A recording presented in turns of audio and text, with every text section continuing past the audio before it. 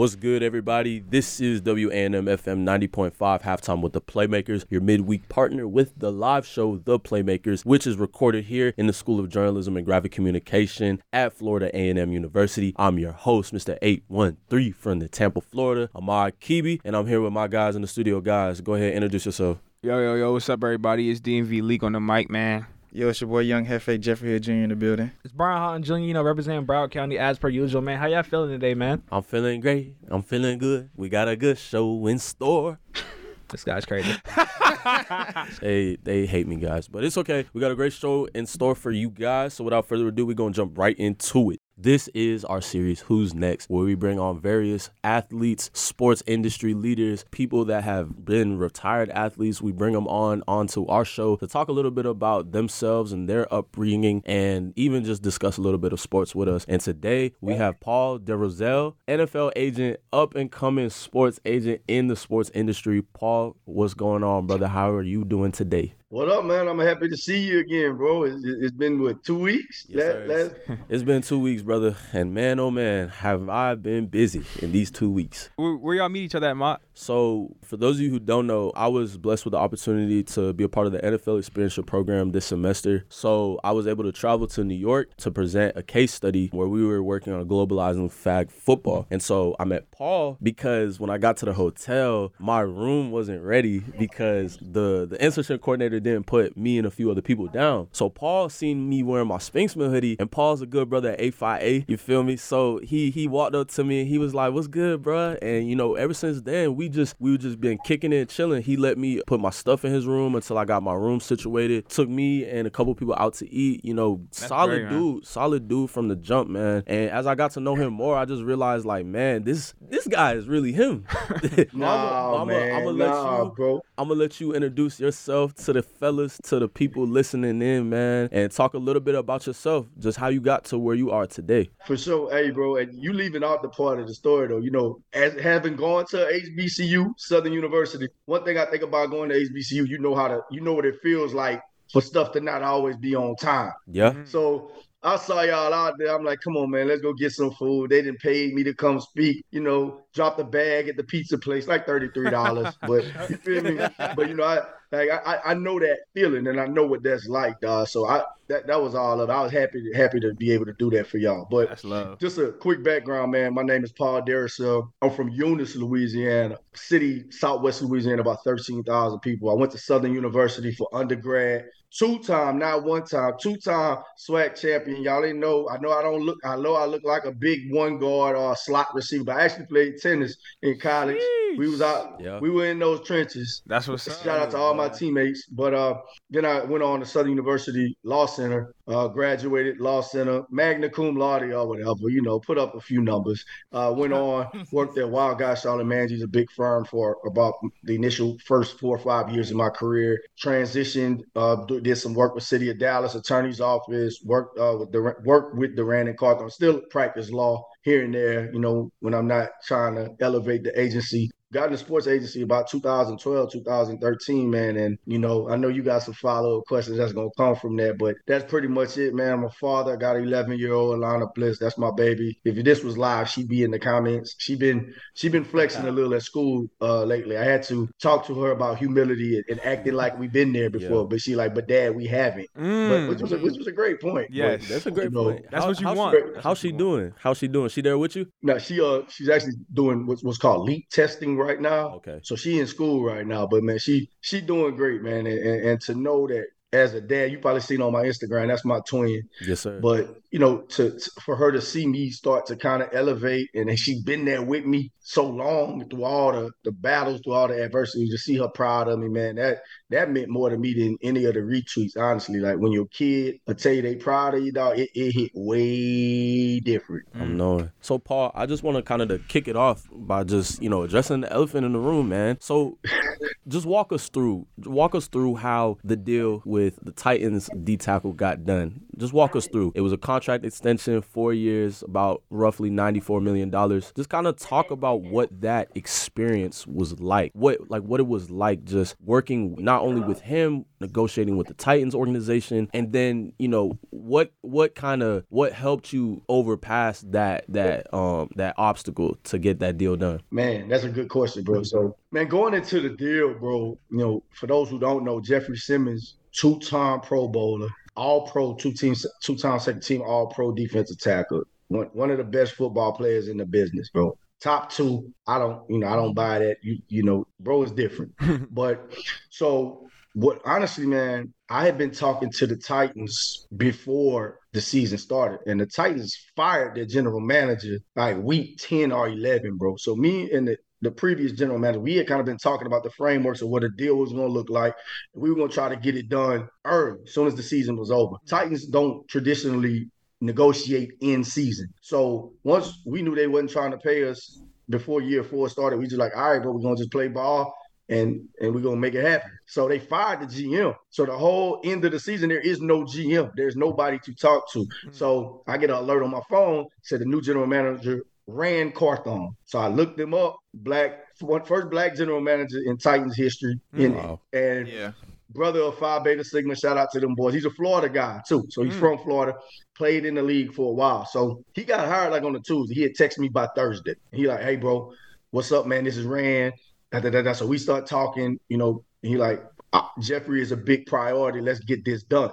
So in my mind, I'm like, okay, that's cool. You can want to get stuff done all you want, but the way you show me you love me is how you gonna pay me. So Rand and they sent their first offer at the Pro Bowl, bro. I was at the Pro Bowl, and I could tell y'all since y'all family. The first offer, it was cool. It was a 5-year deal. Like most younger agents would have seen that and been like, let's ride. Oh yeah, I'm out here. And what I've learned that when people know that you haven't done a deal on this level, it's kind of like being a young cornerback in the game. When they see you the first, what they gonna do? They gonna test you the whole game. They out here, you know, they hit me with double moves, and so when that first offer came while we at the Pro Bowl, I'm like, Jeff, this ain't it, dog. And like, buckle up, this is gonna be a ride.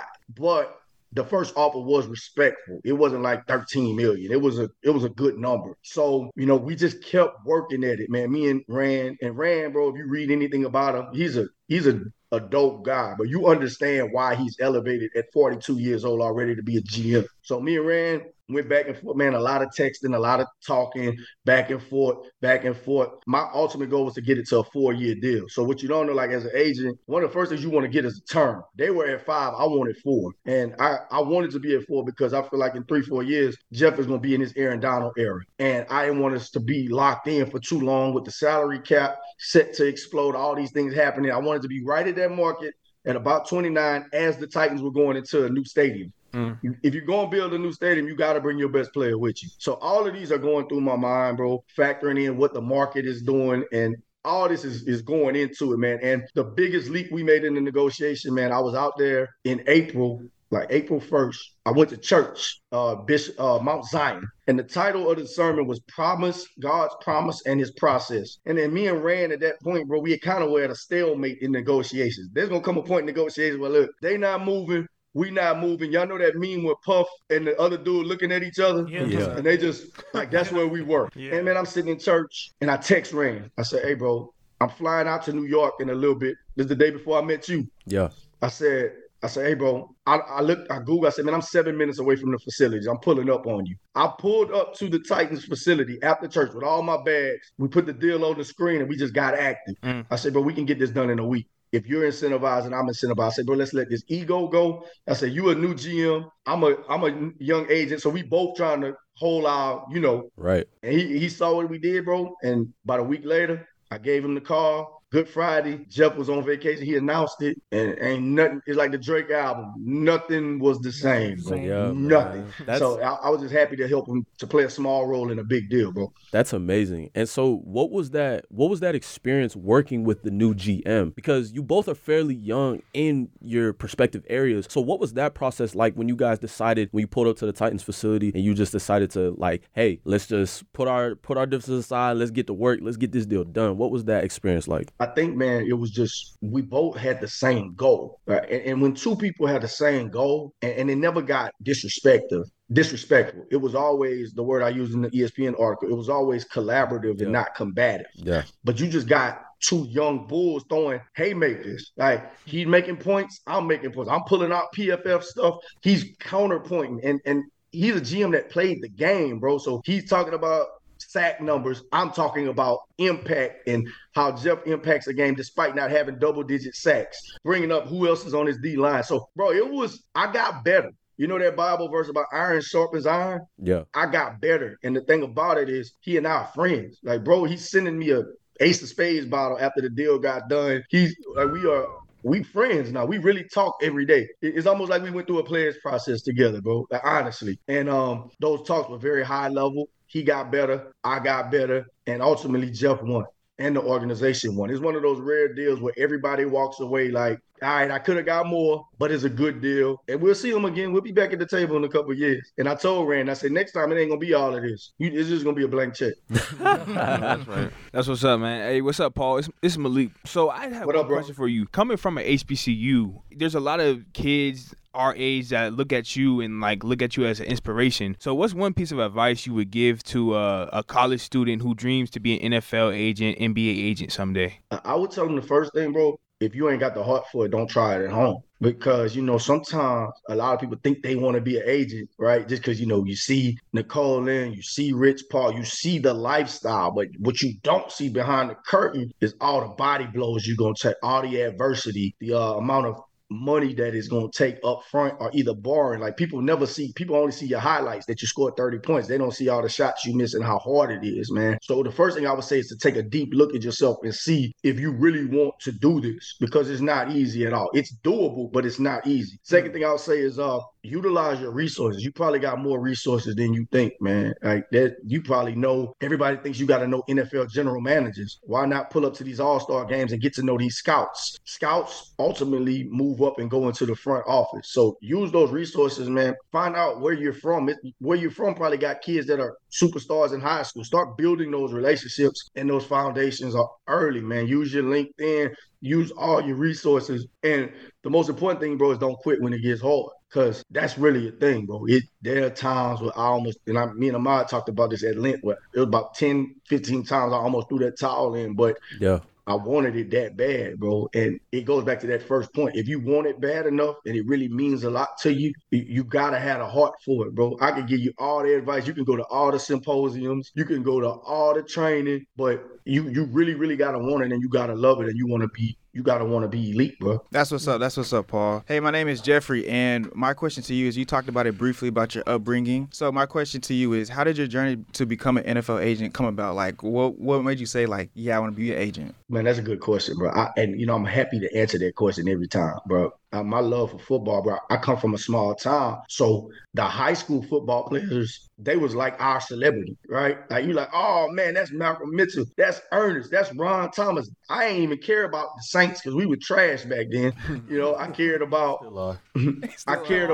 the high school players, and my mom was a school teacher, so she taught so they always come to the house, always playing Nintendo, Genesis, playing all the stuff with me, PlayStation. So I always loved football, bro, and I'll never forget my mom and them took me to a 49ers Saints game, and we got to go to the team hotel. And I saw Steve Young, saw Joe Montana, all these people. And I really walked up to Joe Montana. I was like, bro, they're going to trade you because they can't pay you in Steve Young. I'm 7. My mom looking at me like, bro, what's wrong? This kid is on one. So I always loved sports, man. I always just got along with athletes. Y'all know how it is, like certain people you just connect with and you can't really explain it. Yeah. But it's like I've always gotten along with athletes, not on no groupie type. It was just I always got along with them. So when I went to law school, bro, crazy enough, what really made me go take the test was there was a kid from my hometown who's playing at LSU, and he was like, hey, bro, I want you to, go get your A. You're going to be my guy.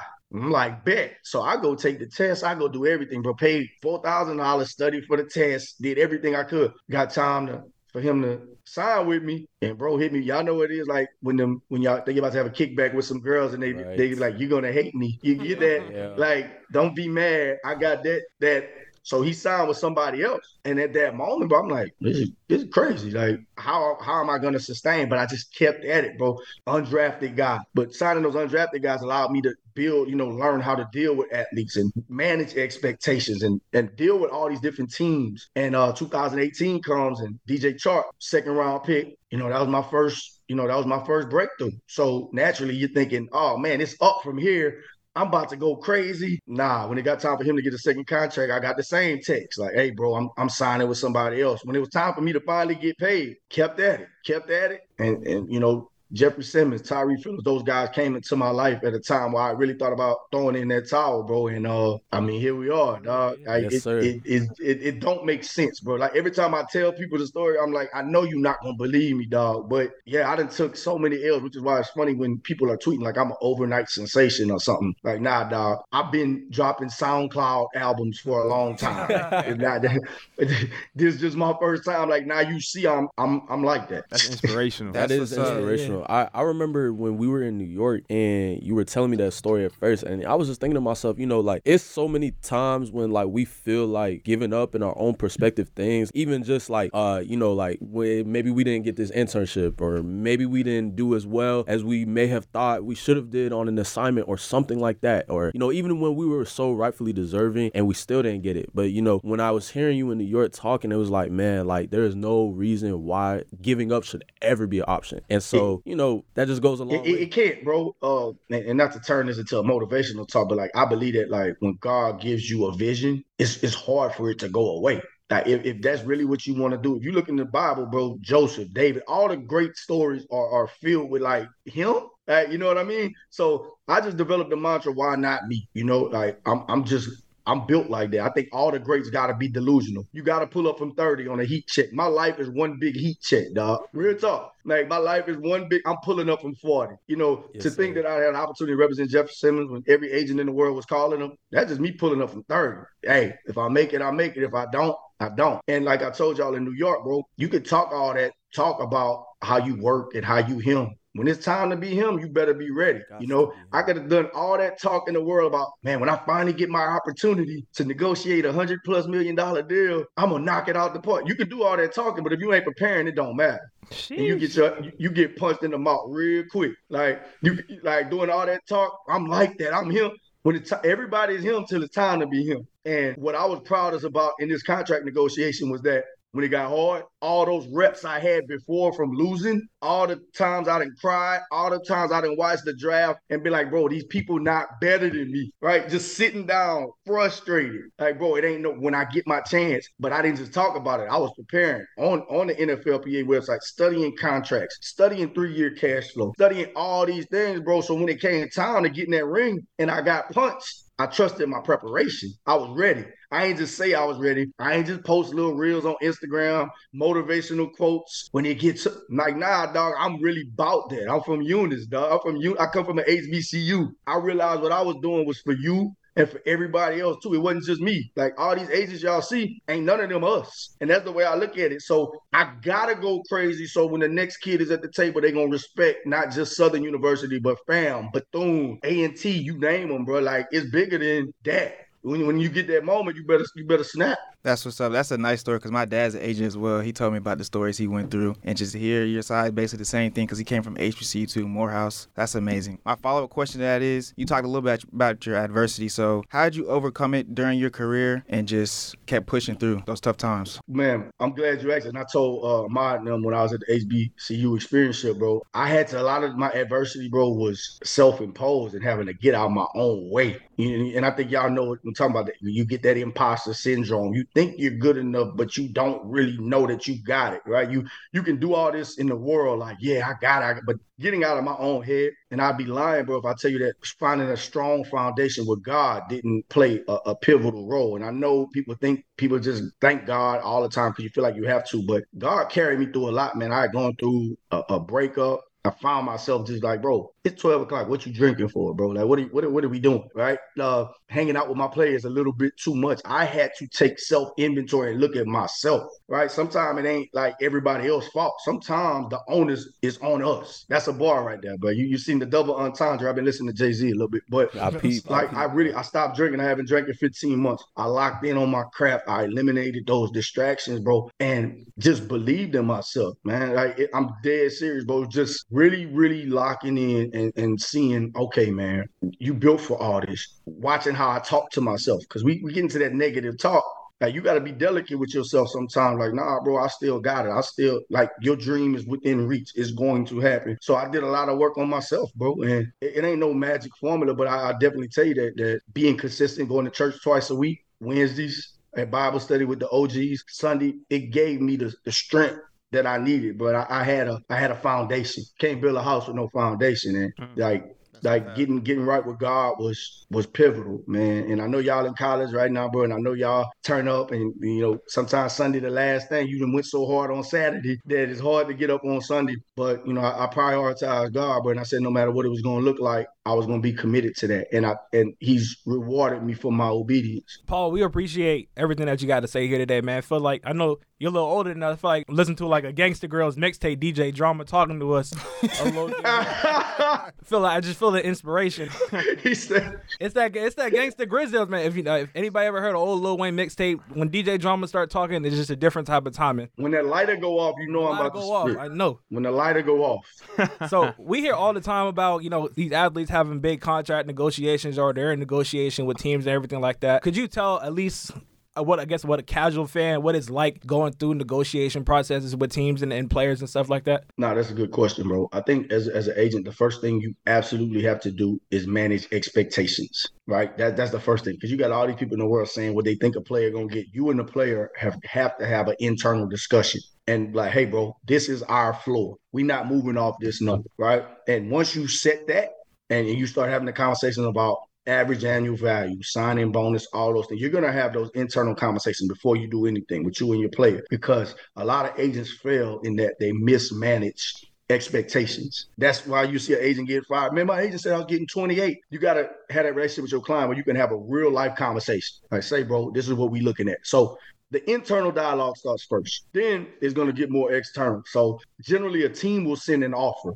Bro, and I ain't going to lie to y'all. I can tell y'all this. I know I just gave y'all the Gangsta Grill talk. You can talk about how you ready. What Mike Tyson got a quote. What'd he say? Everybody got a plan until they get punched in the mouth. Yeah. The team generally sends an offer first. They'll send an offer. It's like on an Excel sheet with average annual value, cumulative. Like, they send it. They'll send their first offer. So what happens is they send that offer first. And generally, it's like when a girl first texts you, but you don't want to hit them right back. I had to leave. You have to leave them. You got to leave them. Yeah. You know what I'm saying? You got to give them a little bit of time. Yeah, bro. Hey, I know I'm a little older than y'all, but I still know the game. I just sit in the press box. You still pee, brother. Still pee. Yeah, I'd still give you 8 and 8 off the bench like Haslam. But so they'll send an offer, and you generally, so normally there's a general manager, there's a salary cap analyst who's called the cap guy. The cap guy is like the numbers, like the guy with the numbers, he know everything. He like, well, he's normally a guy like that, a real straight-laced guy, shirt's probably tucked in. Shout out to my dog, Vin Marino. He a real one, though. So I waited about a week, sent them an offer back. So your offer and your counter. Generally, your counter, you're going to come back in high. I ain't going to tell y'all what my counter offer was, but Rand, the GM for the Titans, like, bro, you crazy.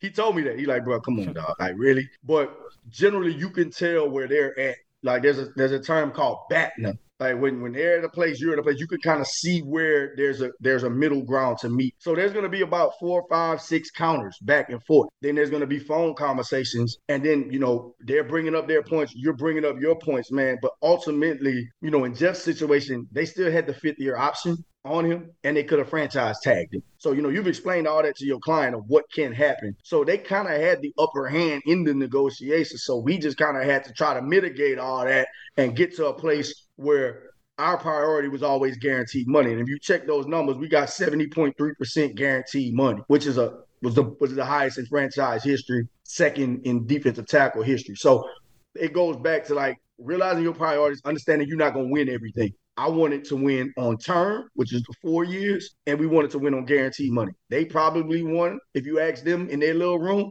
we got it on per average annual value. We got them at 23.5. They didn't want to get to 25. So they got to win. We got to win. Everybody wins to a certain extent, but that's how it goes, bro. It's going to be contentious at times, but I believe in negotiating respectfully. As Amaya tell you, I was in the middle of finishing this deal when I was up there with them in New York. Yeah. And, I tried my best to do a good job speaking. Fam, y'all should book me. But I tried my best to compartmentalize all that, man, while we were going through it. But ultimately, man, we got it done. And I think the best way, sometimes you see a lot of agents in the media, they they holding out. I didn't want to do all that, bro. I just wanted to have good, clean negotiations, bro. It ain't got to be all that. We keep it in-house. It's family business. Yeah. And how do you feel about players such as like a Lamar Jackson? We know what he's going on with his deal. How do you feel about like players representing themselves in these terms of like contract negotiation times? I might be in the rarity of agents that I'm all about player empowerment, bro. Like I think Jeff could probably almost negotiate his own next third contract because I taught him so much, like throughout the process. Like I didn't hide the ball from him at all. I think as an agent, your goal should be to empower your player and teach them so much that they know the ins and outs of what's going on with their business. And that's what our group, Walking Business Sports Group, is predicated on. We want you to understand your business. Like a lot of times these players just ask my agent. But then you want them to grow as men. So I'm okay with Lamar trying to negotiate his own contract. And mostly the people you see talking bad about it is the NFL higher ups and other agents. But bro is in a decent position. He's an elite player. Sure, having an agent with like you'd have an intermediary, somebody to be a buffer between the organization and the team. It's very emotional sometimes. Like there's certain things I didn't tell Jeff that the Titans were saying. Certain things I'll never tell him. But I think right now for Lamar, him being such a high-level player, and now that the Jalen Hurts contract just happened, he kind of has a starting point. And one thing y'all don't know, man, the NFLPA has two guys who are really, really smart who are helping him with his negotiation. So it's never just a player out there by themselves negotiating. The NFLPA has Mark Levin and Adam Rashilli, who are very, very smart. Agents such as myself actually go to them and use them for insight and help. So I'm all for players doing it, bro, if they can. They're like, go ahead and do your thing, bro. Like, who am I as somebody who continually bets on myself to tell another grown man not to bet on himself? But every player ain't smart enough to do it, bro. Like Richard Sherman, he could do it. Yeah. Right? Laramie Tunsil, he was able to do it, but Laramie Tunsil had so much leverage, bro. The team had given up first-round picks. They had to give him what he wanted. So if you're a player that's trying to do it, bro, you have to understand your situation, what type of player you are, and what you mean to that team. I don't think many team players. I don't think it's many players who can do it, bro, who have just the overall capacity. Not saying they're not smart enough, but do they have the temperament? Do they have the time to actually go through it? The hopes is more start doing it. It ain't gonna affect me nothing because I feel like I'm elite. They gonna call me. They gonna call me. I'm all right. Oh, that's right. Yes, sir. Y'all boys got any more questions? I think me, this is a gangster. Hey, bro, you ain't gotta rush, bro. I'm cool. I'm so happy to just have normal conversations again, bro. I've been thinking about this dang contract for the last 3 months. Yes, sir. We already know that, man. So I guess the fellas got no more questions. So I guess if you got time, Paul, we would love to have you discuss a little bit of basketball with us. It's a little different from his field, but sports is sports. Sports, man. Look, man, I've been debating Ahmad since I met him. I think I'm like 4-2 against him so far. Nah, you're definitely 2-4 for sure. Man, stop. You gotta be 2-6. What y'all debating? Well, what was we talking about? We was talking about football. We was talking about everything, bro. He next up. I'll tell you that he held his own. All right, fellas. So let's just talk about the Eastern Conference real quick. We had a couple of game ones that were played this past week. A couple of them are including the Cavs versus the Knicks, the Nets versus the Sixers, and I will say that one's definitely surprising me for sure. And we got the Celtics and the Hawks, which also is surprising me as well. So we're gonna kick it off with the Hawks and the Celtics. So the Celtics are up against the Hawks 1-0. They completely blew out the Atlanta Hawks. So, Paul, I'm going to start it with you. So I'm not sure if you tapped in, have you been as tapped in with the playoffs as we have been. But what is your take on the Hawks being in such a deficit to the Celtics? Like, what is missing from their squad? Bro, they can't beat the Celtics. It's just styles make fights, bro. They might win one game, just like a crazy Trae Young game where he go for 40. They can't beat the Celtics. They don't have enough presence inside. Tatum and Brown, they too much, bro. Y'all know this 4-1, man. Y'all maybe a gentleman's sweep. That's a sweep. Nah, it's a sweep. I don't see it at all. Sweep. Like you said, styles make fights. I think Celtics got too much firepower. Whereas when we look at the Atlanta Hawks, a lot of the problems has been Trae Young or nothing. And so when they went and got DeJounte Murray, it was kind of expected to get that second ball handler to take the ball out of his hand and create more offense for everybody else. But when you play with the Boston Celtics, you got to deal with Jason Tatum, Jaylen Brown, Derek White, Marcus Smart, Malcolm Brogdon. Like, you have way too many weapons over there for the Atlanta Hawks to be able to keep up. So y'all agree with you. It's gonna be a sweep. They can't defend. It's just straight up. They can't defend. They don't have depth. It's bad. I also think the Hawks, they're just really young. Like, the Celtics are young too, but the Celtics have experience. Yeah, like they went to the finals last year. Fact. The Hawks, they just straight young. I think that's definitely the key factor. Like Malik said, they're young with not as much experience. Like, they just got DeJounte Murray this past offseason from the San Antonio Spurs. And so I've been watching them all season, and so they mesh pretty well together offensively. They're decent. They had a couple of stretches where they were 16-16, then 16-17, then 16-18. Then they were battling like right below 500 to right above 500 all season long. And so I was just thinking to myself, like, what's the problem with this team? And honestly, it's their defense and their inexperience just playing at a high level in the playoffs. You know what I mean? Because you take DeJounte Murray, you take Trae Young. Those are two guys that are primarily known for their offensive style of play, right? DeJounte's known for defense too, but what defense is DeJounte can't play defense. DeJounte can defend. He can defend. I saw game one and he wasn't playing I think the nothing. biggest thing with the Atlanta Hawks, if they ever want to take that next step, is they got to see Trae Young be more off ball. Like, Trae Young, we kind of expected Trae Young to be like a Stephen Curry in terms of how he plays off ball, but like, it's hard to be a Stephen Curry for a reason. And like, we haven't seen, too many times we see on offense, he kind of just stands at the wing or he stands in the corner and just let DeJounte Murray do his thing instead of trying to move around and be more mobile and kind of be that sniper from anywhere on the court just running around. Yeah, to add on to that, they don't have no second action, just more dribble handoff, all right, ISO. Dribble handoff, pick and roll. Like, there's no second action, no exchange, no nothing. Nah, you right. Them boys. And I think that what they made the Eastern Conference Finals like 2 years ago, right? I think 2 or 3. It was like, but it was a fluke. I think it was a I'm not gonna say it's a fluke. It was a fluke. But I'm saying, you say they don't have, like, I think Trae Young, bro, is, he got to take that next step. And we've been waiting. We've been waiting for years now. I don't think he's a guy that can be your number one.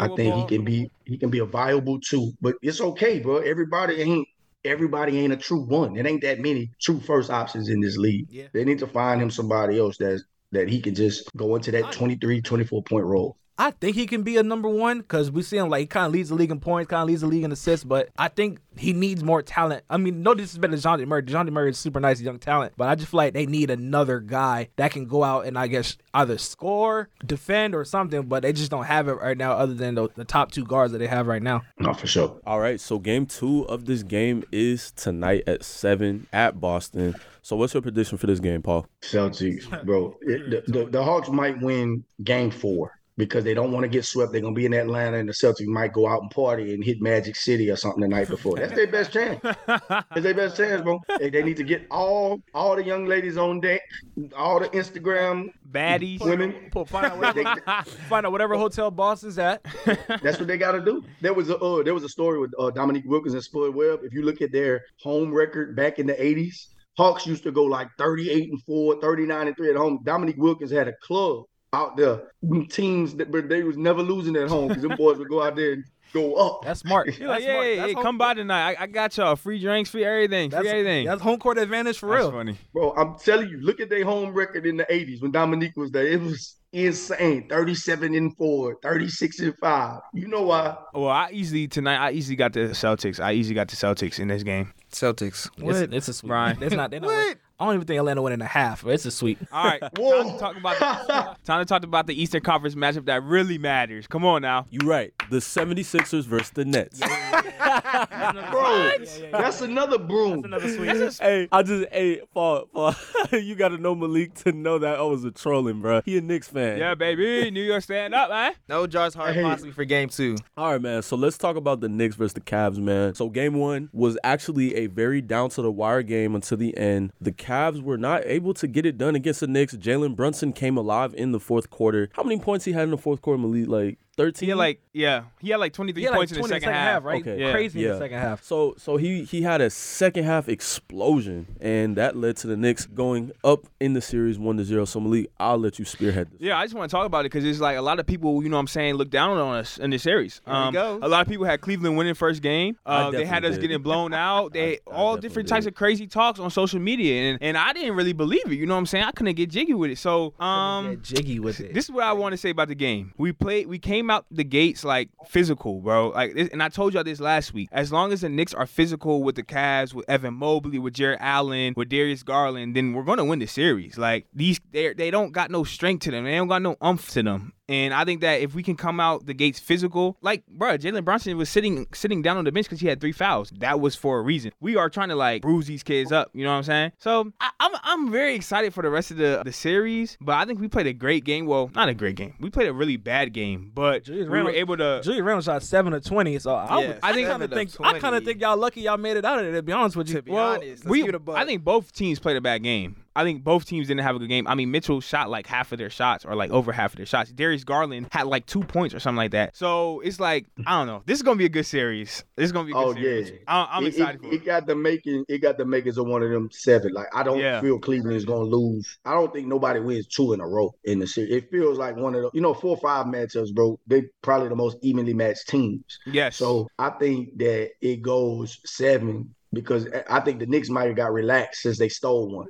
And that happens. Like, you gotta be careful. You stole one, you go down 2-1 real quick. Paul, another thing I want to talk about. Big thing in this series is going bench play. Our bench outplayed Cleveland's bench the other night. I think the Knicks bench in general, we just have a better bench than them. We just have better players on our bench, and I think that will make the series, but it will play a big factor in it. So another big factor is rebounds. Y'all attacked the glass. Y'all killed the glass, but I feel like if they change the game plan and attack the glass, y'all are done. Facts. And to add on to that point, I'm so glad you said that, Jeff. To add on to that point, Julius Randle was playing good in game 1. Jalen Brunson was playing good in game 1. But one thing we know about Julius Randle is that he is not consistent with his style of play. So who's to say that game 2 they'll be more consistent? If they can disrupt Julius Randle's game and throw him off the edge, I think that'll definitely be an X factor as well, determining whether they win that game or not. He shot 7 of 20, had 5 turnovers. So like he didn't play a good game as far like by we've seen him do so far in like this season. Really, the hero is Jalen Brunson. Like y'all signing Jalen Brunson in the offseason kind of saved New York. If I'm being honest with you. No, Josh Hart too. Oh, Josh Hart. No, but I see what you mean, Brian. Like, but Jalen Brunson is heaven sent for New York fans right now. And honestly, was Donovan Mitchell guarding Jalen Brunson in game 1? Sometimes they were guarding each other a lot. They was targeting him. I think that Donovan Mitchell needs to play better defense on Jalen Brunson if they're gonna have a chance to stop him. And I don't think anyone else, maybe Darius Garland, but I don't think anyone else should be guarding Jalen Brunson. See, the problem with it is everybody was guarding Jalen Brunson on Monday. And he was cooking everybody. Center, point guard, shooting guard. It don't matter. You was getting cooked. So they have to be stout. They have to just be disciplined on defense. That's the key for the Cavaliers to get this win tonight. Paul, what are your remaining thoughts? I feel like it's going 7. Donovan Mitchell. I mean, I just feel like, who would I trust more, Brunson or Donovan Mitchell? I think that's what it comes down to. And Brunson has been going crazy in the playoffs. Like his last year with the Mavs, he had a great performance. I got Knicks in 7. Yes, sir. I got Cavs in 6. I got Cavs in 5. What? They crazy over here, Paul. They hating, man. They hating, Paul. Look, I'm giving the Knicks a little bit of respect. I got Cavs in 6. Bro, but what nobody's mentioned is that the Knicks have a proven coach too in Thibodeau. I'm from Louisiana. It's supposed to be Thibodeau. I don't know why you say his name like that, but Thibodeau. I think it matters, but if it comes down to that, bro isn't a proven coach too. Bickerstaff's a good coach too. But I would say Thibodeau Bickerstaff ain't more proven than Thibodeau. Well, no, not proven. I'm not saying proven, but he's good as well. Yeah, that's a solid coach. Yeah, I think Thibodeau has his good days and his bad days. As a Knicks fan, I'm just gonna have to keep it a band. Like sometimes he does have the tendency to like overplay the players. You know what I'm saying? And not like give certain players certain rest at certain times. But what did really surprise me is he was doing very good with the rotations on Monday. And if he can keep that up, then yes, Yes, you're right. That was just for one I agree game. with That's you, a Paul. one-game rent. He said 5. Bro said 5. Five Bro. is Like, yes. I would love to give you my Cash App right now. We can bet on that. So Don't worry, I'll give it to mine for him. You know what I'm saying? And we could do it. You know what I'm saying? It's like both hours. You know what I'm saying? We can just split it like both hours. All right, fellas. Yeah, we're gonna head on over out west, man. So we're gonna jump into the series that really has been shaking up a lot of ears, which is this Clippers and Phoenix Suns series. Bro, let me tell you about Russ. Bro, stop playing with Russ. You know, I'm a Russ truther, man. Hey, if he can go 4 for 39, I'm gonna stick beside him. That's mine. I'm gonna stick beside. Me and Jeff actually have a bet on that series about the Clippers. I got Clippers. You got Clippers in how many games? I got Clippers in 6, maybe 7. I like bro, that. Playoff Kawhi is different, and he don't get the respect he deserves. Tyronn Lue is a great coach, and the Clippers got pieces, bro. They match up with the Suns. The Suns don't have no depth. Yeah, and the Suns lack defense too. Absolutely. The one thing the Clippers do have is depth. Like they are deep. Like they are deep. Bro. Deep. Let me add on this. Kevin Durant. Now listen, Kevin Durant Played 45 minutes. same state. You know, you a little bit out of the city for me, but listen, you playing too conservative, bro. Go get yours. He's passing CP3, passing Devin Booker. This is not the Kevin Durant I know, at least. If Kawhi's coming at you dropping 38, you should come and dropping 40, 45. Like he's just a little timid. You right, bro. And I ain't gonna lie. When I saw Kevin Durant pull up with a fade, I was like, Suns in 3. Bro, he had his haircut and everything. I thought they was about to go crazy. I say Suns in 3. I was wrong. He's just coming out too timid for me. He needs to bring them more aggression like he used to be with the Golden State Warriors, Thunder days. I need them days. Yeah, man. So, well, speaking of Westbrook, so he had 2 clutch free throws down the stretch that really set the Clippers Russ over the top. Had man. the most, I don't know, game-breaking 3 for 19 I've ever seen in my entire life. He almost shot the Clippers out of the game completely. Every time he touched the ball, it was like Phoenix was like, oh, yes, Russ is about to shoot it. And then and he somehow still kept his team in the game with the almost with a triple-double. He almost had a triple-double. Defense, I see him get a block on Kevin Durant. He's always good for one of those a game for some reason. Like, this is one thing about Russ. Like, Russ may not have the best shooting statistics. He did. Russ might go 5 for 20, 6 for 15. But one thing about Russ is never going to cheat you with his hustle. And that's what you just gotta love and respect that. You gotta love him and respect him for it. He's always gonna put in the work to get the job done. And that's exactly what he did. He had that dog in him, and he saw that in the game, put it straight to his heart. So like he definitely played his heart out and really showed the Clippers like, hey, this is not the Russ. And for the Lakers, I'm still me. I'm still that guy. I can still do things other than score on the court, and he definitely proved that in game 1. So that raises my question then. So this is a question I have for y'all. So was Russ the problem on the Lakers? Nah, they had a bunch of other, I mean, he was outside distractions. He was a LA, problem. You got he LeBron. was a problem, but he wasn't like the problem. Yeah. I just don't think that team that they had before the trade deadline was structured to be a playoff team. Like they didn't structure that team well. So what you think, Paul? Nah, you know me, I'm biased. Russ was not the problem, bro. They like, you look at those pieces, they like adding the Ra, adding that guy, and it just fit better with LeBron. It wasn't Russ never was gonna work with LeBron. He can't shoot. LeBron needs shooters around him to succeed. I don't know what they was thinking. Russ, I shoot better than Russ. Russ needs shooters. LeBron needs shooters, and you put them together. It trade happened. Everybody said, "Well, we'll see. This is not going to work," and then ultimately it didn't work. So I guess nobody was surprised there. All right, let's talk game predictions for Game 2. Game 2 is tonight. Yeah. Malik, go ahead. I like the Suns evening out the series tonight. I like the Suns. I like the Suns too. I like the Suns as well, just because I know Kevin Durant's not going to go down 0-2. It's too much pressure on the line. CP3 is chasing his first chip. Kevin Durant is trying to prove all the haters wrong. Devin Booker needs a chip, or we're going to say he's trash forever. This guy's crazy. Bro, you got all these narratives, bro. That don't change the fact that the Suns losing this game tonight, bro. It might be a narrative. You're right. Paul, I like that, Paul. You're right. Those are narratives I said. Bro, like Chris Paul, bro. Chris Paul. Play hard. Bro, I'm not gonna lie to you, bro. I can't like that dude. I try. I've tried. I don't even like Cliff Paul. If I see Cliff Paul is on site. When CP3 was there, you didn't like him when he was in New Orleans? No. I'm just not a Chris Paul guy, bro. Some guys some guy you don't like, they're not your guy. Yeah. He just seemed like the type of dude that would like text your girl and be like, "Hey man, I know, you can do better. He just seems like that type of guy. And I can't get over it. They say he's great off the court. Like off the court, he does all these great, like amazing, like charity things. It's so crazy how Chris Paul is so different off the court versus on the court. Like on the court, we'll see him do a slime ball move all the time, whether it's like nutmeg, hitting somebody, in the man region. Bro, that's what I'm saying. He did it in college at Wake Forest. He been this way. He's been like this. It's kind of crazy to see how he acts off the court versus on the court. It's kind of like two different people. It's a little crazy. But I mean, darn well, bro. Booker's never getting a chip. Chris Paul isn't getting a chip. Aiden isn't getting a chip. It's not happening, bro. The Suns not winning this series, bro. I can't see it. I hope I'm right too, because I got a bet with Jeff about it. So maybe I'm just talking myself into it. We're gonna see, man. But we're gonna move on to the other series that's going on, man. The series, man, that was honestly, this is the best series in the playoffs, in my opinion. I've seen both games. I watched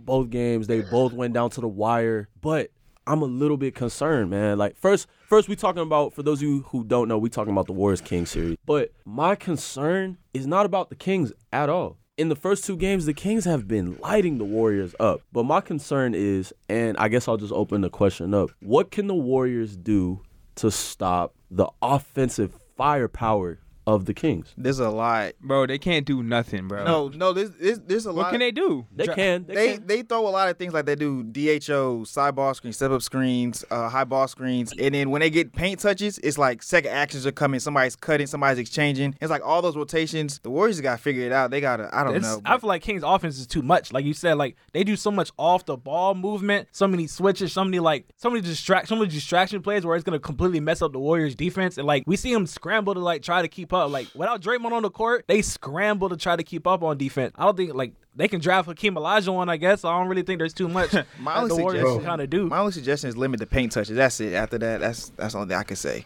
And another thing, but they can start by not turning the ball over so much. Like, game two, like bro, you turn the ball over like that, you giving them boys permission. The Warriors, the Warriors average 16 turnovers a game. Kings play way too fast for you to be turning the ball Tempo over. is high, bro. How y'all feel about like me as a hooper? As a former hooper, something about an NBA team running a boxing one just is against the bro. I hate that about what the Kings are doing. I know, bro, we grown men now, bro. Like, come on, man, you in the league, we playing a boxing one on Steph Curry. They treating this man like he a Davidson again. Like, and to have Klay Thompson there too, playing a boxing one. Okay, like, before a boxing one to successfully work, your defender has to like be a dog. Yes, and they have that. So I mean, I'm not mad at it, Paul. I ain't gonna lie. If they winning, I ain't mad at it. Bro, that just defeats the integrity of the game. You couldn't play a boxing one on Jordan because of the rules back in the day. Like, come on, man. Like, boxing one, we grown men here, bro. You got to grow up. But nobody want to see Steph Curry get a boxing one played on. Yeah. Like, I get it. You play to win the game. But we got to go to the competition committee and talk about this. Because, nah, bro. We really need to go to the refs, man, because some of these calls in that game missed a double. They missed a double by Klay Thompson. I was like, oh wow, horrible. They let Draymond Green beat up Sabonis out here. It's looking crazy. It is crazy. Yo, let's talk about that. Let's talk about it. We were talking about this before we on camera. Let's talk about it. Paul, this gonna get shiesty, brother, because we got me and Jeff that feel one way, and we got Malik and Brian that feel another way. Draymond. Hey, I love it. I feel at home. But I'm telling you, I'm coming to fam. I will be there. In my blue and gold.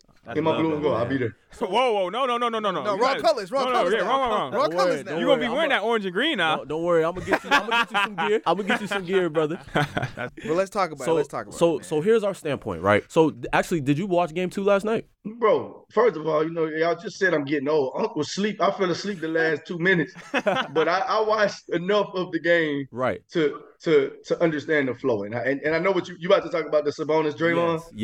Yes. So for those of you listening in who don't know what happened, so last night during Game 2, it was about maybe like the second half of the game. So this was like last 7 minutes of the game. Yeah, it was go time essentially. It was go time. So the Warriors are inbounding the ball. They're trying to push down. They had numbers. They were on a fast break. So on the other end of the floor, you see Sabonis and Draymond getting into it, getting a little tangled up. So Sabonis actually grabs Draymond's leg, and then Draymond, I'm sure Mario jumps off of the grown man's chest.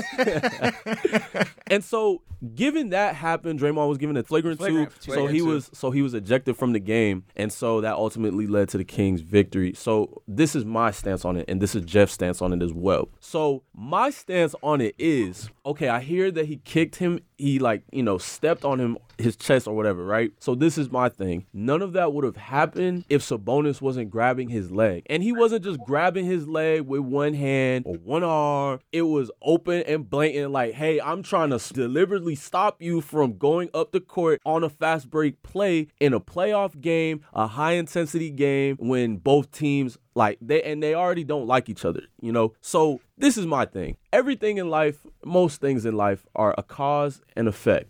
Because you did this, you're going to have a certain effect on this. Because he wrapped his leg around because he wrapped himself around Draymond's leg, Draymond felt a type of way and said, get off me. And me, I love it. That's playoff basketball right there. Ain't no playoff basketball, That's how they used to play. That's Stone Cold Steve Austin. Bro, back in the day, it would take a whole bunch of guys literally in a mob just punching each other in the face for somebody to get ejected. Yeah, and nowadays, all you have to do is blow in someone's face to get ejected nowadays. Yeah, to add on your thing, if somebody's grabbing my leg, no, that's off limits. Like, he said I'm trying to protect my face. You can rough me up, you can bump into me, like that's part of the game. But when you go for my legs, like especially my ankle, knee, or anything, nah, like below the waist, that's dead. Like it's up. So I'm not going for that. I'm sorry. You're gonna how much Draymond weigh? 220? No. That's the common rule, bro. You don't go for nobody under the legs. That's the common rule. That's like what Grayson Allen does. People go at Grayson Allen because he goes for people under his legs. That's dead. Okay, that's dead. All right, I'm sorry. I think that like for the NBA, like Sabonis is that type of player. If that makes sense, like if he sees somebody going to a fast break, he's going to try to like do something to stop them, and he's gonna be like, "Oh yeah, that's my fault. Like I did that." But that's lame. But I think that yesterday, him grabbing with two hands, like holding on to him, that was weird.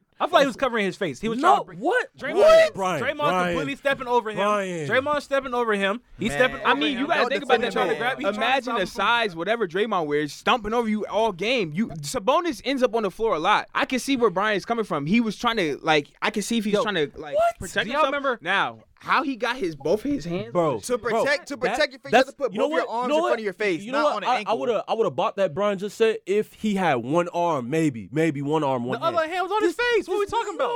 The other arm is on his face. We have footage. You know that, right? It's 2023. Yes. We have footage. I'm gonna pull it up right now. What?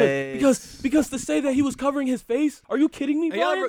He was deliberately trying to stop that man. Y'all ever played Def Jam Fight for New York? Remember fighting DMX? No, bro. Remember fighting DMX and Def Jam when he would do the big stomp? Like, that's exactly what Draymond Okay, so Brian, Brian, let me ask you this. If somebody did it to you in a basketball game, step on my chest? No. Grabs your ankle and you try to run a fast break, what you doing? I'm not stepping on his chest. What are you doing? I'm not doing that. Are you gonna say, "Oh, my bad"? All right, now, are you I'll okay? tell you What are if you y'all gonna want to say Sabonis was excessive, like, oh, he shouldn't have grabbed his ankle. You're not answering my question. I'm deflecting. What is Draymond Green? But you're acting like it was unwanted, like he just did it out of nowhere. It was clearly warranted. Come on now. I'm replaying this video. Hold on. I'm replaying this video. The way Sabonis fell, he fell with his arms coming to the ground. So when he fell, his arms were already around Draymond's leg. No, bro. No. Look. I just seen it. Look. I just seen it. Come on, bro. Look, Brian, answer my question. If somebody does it to you in a basketball game, what are you doing? I'm not stepping on his chest. Okay, so what are you doing? Are you saying, "Oh, my bad"? Now, what are you doing? If Draymond would have thrown like a kick or whatever, like get your hand off of me, then like I'll take that. That's fine. That's just basketball. So you're letting that slide. Somebody grabs your ankle. No, I'm saying like somebody grab my ankle. I could like kick your arm off of me. That's fine. I'm not Stone Cold Steve Austin, Undertaker on your chest. Look at that. Nah, I'm not gonna do that. Nah, I'm not letting that slide. Paul, that's crazy. What you think, Paul, man?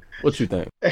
Bro, I think like with Draymond, he just got such a history. Yep. You know, if you That's all it is. Bro knocked out his own teammate. You know, he two-piece Jordan, well, one-piece them, whatever. It was a strong piece. But I just think like in that moment, bro, at some point Draymond has to have the level of self-awareness and the discipline. You know who you are already. I get he was frustrated. I understand. I get it as a competitor. But, bro, it's a 2-3 point game at that moment. I think you had a fast break. It's time, place, man. You just talk about cause and effect. Bro, you can't do that in that moment, He man. can't. I get it. I know that there's history there. But come on, bro. You a vet. You know, you cost your team a championship 5 years ago because of your emotions. Let's talk about it. Like these are facts. With the LeBron situation. Yes. So you think that game? Absolutely game was the end all be all, right? And look, let's not forget, Draymond had 30 in Game 7. People forget that if the Warriors win that game, he might have been the MVP, but whatever. What I'm saying, Draymond, you can't do that, but I understand why in that moment. I get it. And then Sabonis, they've been leaning on each other all game. Frustration's high. Like, bro, stop breathing on me. Draymond be punching. The kick was egregious. The kick was egregious. I agree with bro. The kick was, bro came down like an ATL stump. Like he did. I think that like you're right. Like Draymond's rap sheet, he should be better than that. And it's also like, bro, you got like 10,000 cameras on you. Like at least try to sneak it in there. Like he said, nah, forget all that. You got me messed up. Like, bro, come on, bro. You got to be more cordial than that, bro. That's the heat of the moment. Like as a competitor, heat of the moment, bro. Tempers are flaring, bro. You just heat of the moment finna get that boy suspended. Yo, I played a lot of basketball. Like I played a lot of basketball where it's got heated to the point where people are trying to fight. I ain't never seen nobody trampoline off nobody's chest before. Like on the court. What, you want to swing down and hit him? Like, that's what you need to do. That's crazy. Dang near. He did that. It's the same thing. Hey, and another thing, bro, like that we not really talking about, Sabonis, he got a career in acting, bro. Like I'm just gonna lay down here until they decide.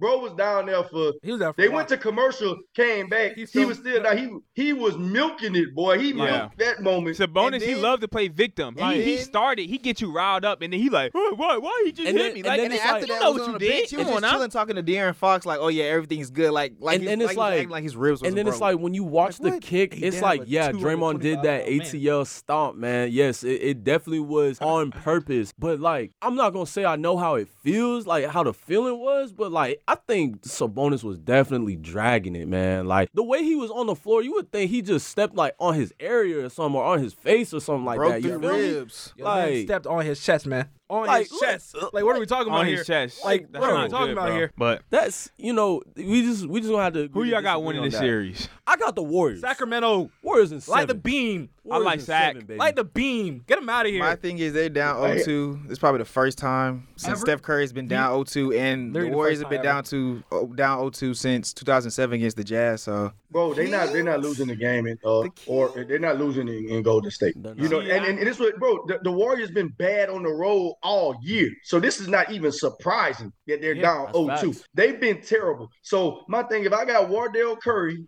in a game 7 against a team that ain't never been there, facts. I'm riding with Steph, bro. They can play a boxing 1, triangle in 2, a 3-piece, no biscuit, whatever defense they gonna do schematically. Because bro, there's that aberration game in every series where you be like, he did what? It is gonna probably be some random dude like Jonathan Kuminga or Andrew Wiggins goes for a 30-piece. This series going 7, and if it goes 7, history says, bro, I respect what Fox is doing, but I think this is the Kings got their heartbroken origin to their villain story. You know how the NBA go, dog. You got to lose one of them series. You look back at Oklahoma City when they lost to the Lakers that year in 6. They got their heart broken. I just don't think the Kings have gone through the necessary turmoil and heartbreak. This is going to be the beginning of their villain story. They're going to think about this series all summer when Steph give them 43 in a game 7, and they got to sit at home in Sacramento.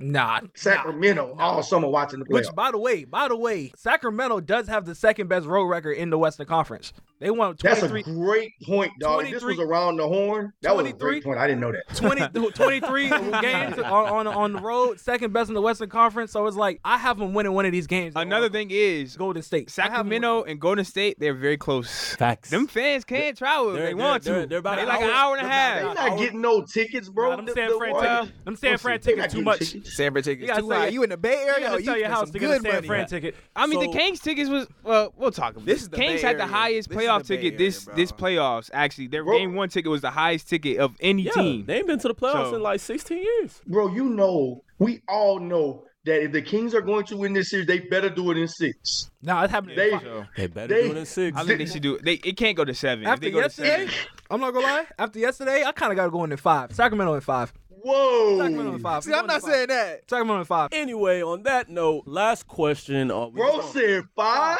5.